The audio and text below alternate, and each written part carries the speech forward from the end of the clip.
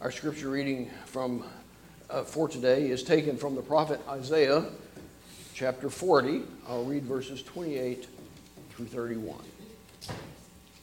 Listen for the word of the Lord. Have you not known? Have you not heard? The Lord is the everlasting God, the creator of the ends of the earth. He does not faint or grow weary. His understanding is unsearchable. He gives power to the faint and strengthens the powerless. Even youths will faint and be weary, and the young will fall exhausted. But those who wait for the Lord shall renew their strength. They shall mount up with wings like eagles. They shall run and not be weary. They shall walk and not faint. Thanks be to God for the reading and the hearing of this portion of His holy word. Let us pray.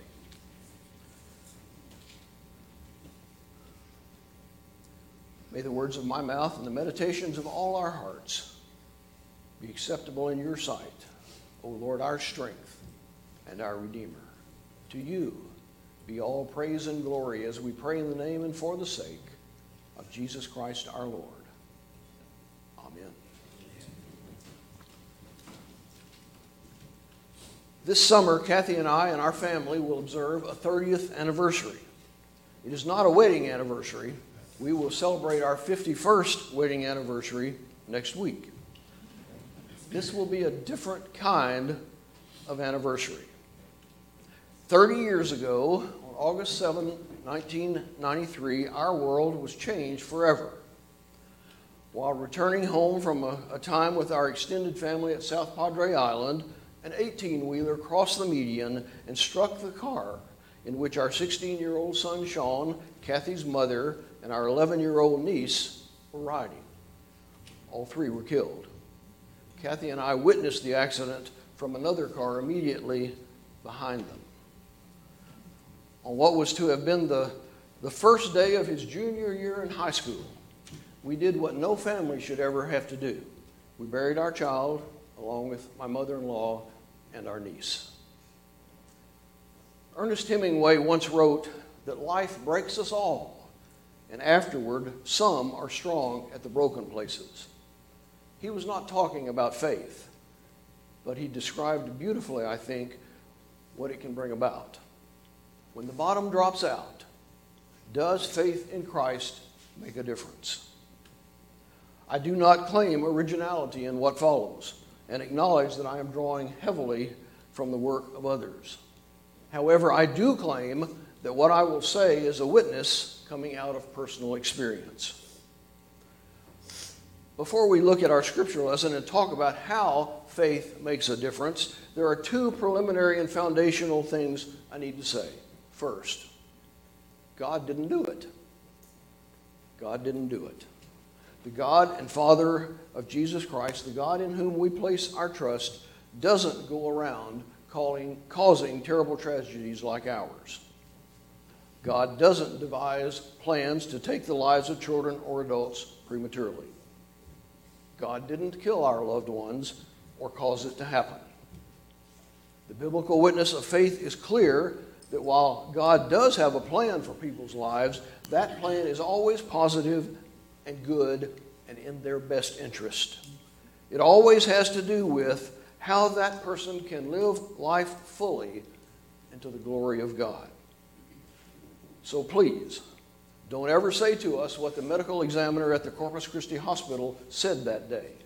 He said, God had a plan for your loved ones that included this, and He needed them for something else. We have never believed that, and we still don't. Why didn't God miraculously intervene and keep it from happening? I don't know. The second preliminary and foundational thing I need to say is that God has been with us every step of the way. From the early actions of figuring out how to get us home when we were obviously in shock, to getting our car home, to friends meeting us at the airport, to folks bringing us food and doing other things for us for a very long time, to the church giving me the needed time off, to the annual conference providing the grief counseling we all needed. In so many ways, beyond what I can even remember, For 30 years, God has worked in and through people to make an incredible difference in our lives and bring us the healing only God can bring. All right. Does faith make a difference when how does faith make a difference when your world is shattered? We need to begin by considering what we expect from our faith. I think a lot of people are victimized by false promises and false expectations. Somehow they've been led to believe that things ought to happen in a certain way. And when those expectations are not met, disillusionment and disbelief and despair set in. This is what happened to C.S. Lewis, the great English writer and professor of literature who became one of Christianity's most insightful interpreters. Lewis, single until his mid-50s when he married Joy Davidman, had to watch his bride die from cancer only 3 years after their wedding. In a little book titled A Grief Observed, which he wrote following that experience, C.S. Lewis acknowledged that at first he was deeply disappointed in what his faith had meant to him during that time. By the end of the book, however, in his usual perceptive way, he realized that the problem was one of expectation more than experience. He said he had certain notions of what ought to happen, and when those specific things did not happen, his disappointment almost blinded him to the things that were occurring. Our scripture lesson from Isaiah 40 is important in this regard. As you heard, this passage contains the famous promise that those who wait for the Lord shall renew their strength. They shall mount up with wings like eagles. They shall run and not be weary. They shall walk and not faint. We have been helped by this promise of divine help. But notice, the help promised is described in 3 forms. Not all of these 3 forms of help should be expected in any one situation. This is crucial in saving us from false expectations. First, there's the promise here that God's strength will take the form of ecstasy, enabling you to mount up with wings like eagles, to soar away in an atmosphere of sheer exuberance. This is certainly a valid dimension of Christian experience, and we've known such moments of joy and celebration. Yet for all its reality, if you were to conclude that this is the only way God gives his strength to men and women, you would be vastly disappointed in the kind of tragedy through which we have walked. Now, I know there are people who will tell you that faith can make everything easy, and who claim that anytime you pray, you rise up above your problems until they appear small and inconsequential. We don't believe it. There are times in the depths of human suffering when the soaring of ecstasy is simply out of touch with reality. And if this is your only form of only expectation, the only kind of divine strength you can acknowledge, you are sure to feel betrayed and forsaken in the darkness. God does not come in this way to that situation. A second way that God's help is described in our text from Isaiah is strength for acting. They shall run and not be weary. Here's another valid shape of Christian experience: the inspiration to do a job or solve a problem or to get on with some task. We're certainly familiar with this experience too. Our faith has often motivated us and empowered us to work long and hard. But again, this is not the only way we experience God's help. If it were, then the depths of pain and suffering would still be a place of disappointment and despair, because sometimes there is simply nothing you can do. This is the way it was for us. Probably the hardest thing of all for us, since we saw the truck leave its side of the road, has been our sense of utter helplessness. If only there had been something we could do, that we could do to change things.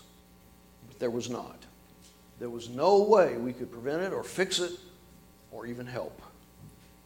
There was simply no way to run and not be weary. Fortunately, there is one other form that the promise of God's strength takes. They shall walk and not faint. I suspect that to some, this may sound rather insignificant. Who wants to be slowed to a walk? To crawl along inch by inch, just barely above the threshold of consciousness and not fainting? That may not sound like much of a religious experience, but believe me, where we have been, it is the only form of the promise that fits. When there is no occasion to soar and no place to run, and all you can do is struggle along step by step, to hear of a divine help that will enable you to walk and not faint is good news indeed.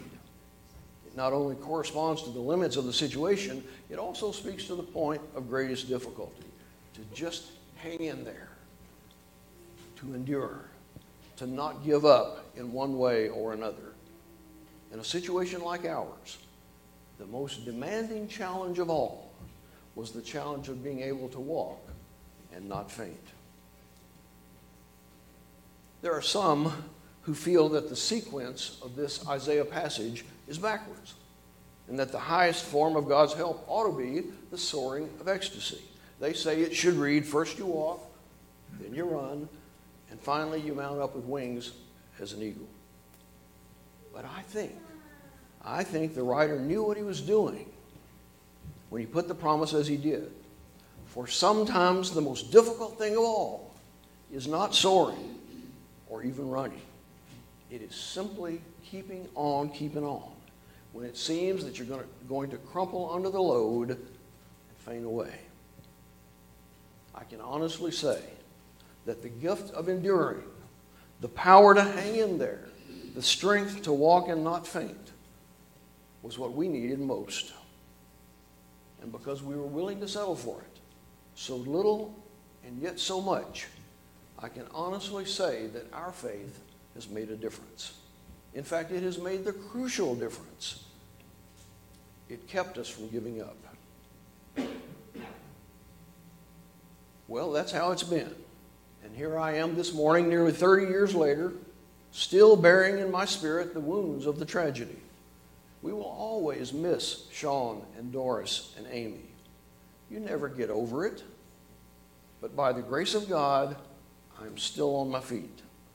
I did not keel over into the paralysis of despair, and I'm here today to give thanks to God for that. My faith made a difference. Let us pray.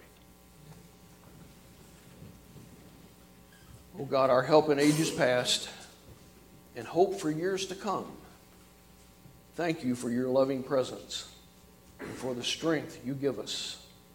Help us to accept the gift and to share your love with others. In Jesus' name, amen.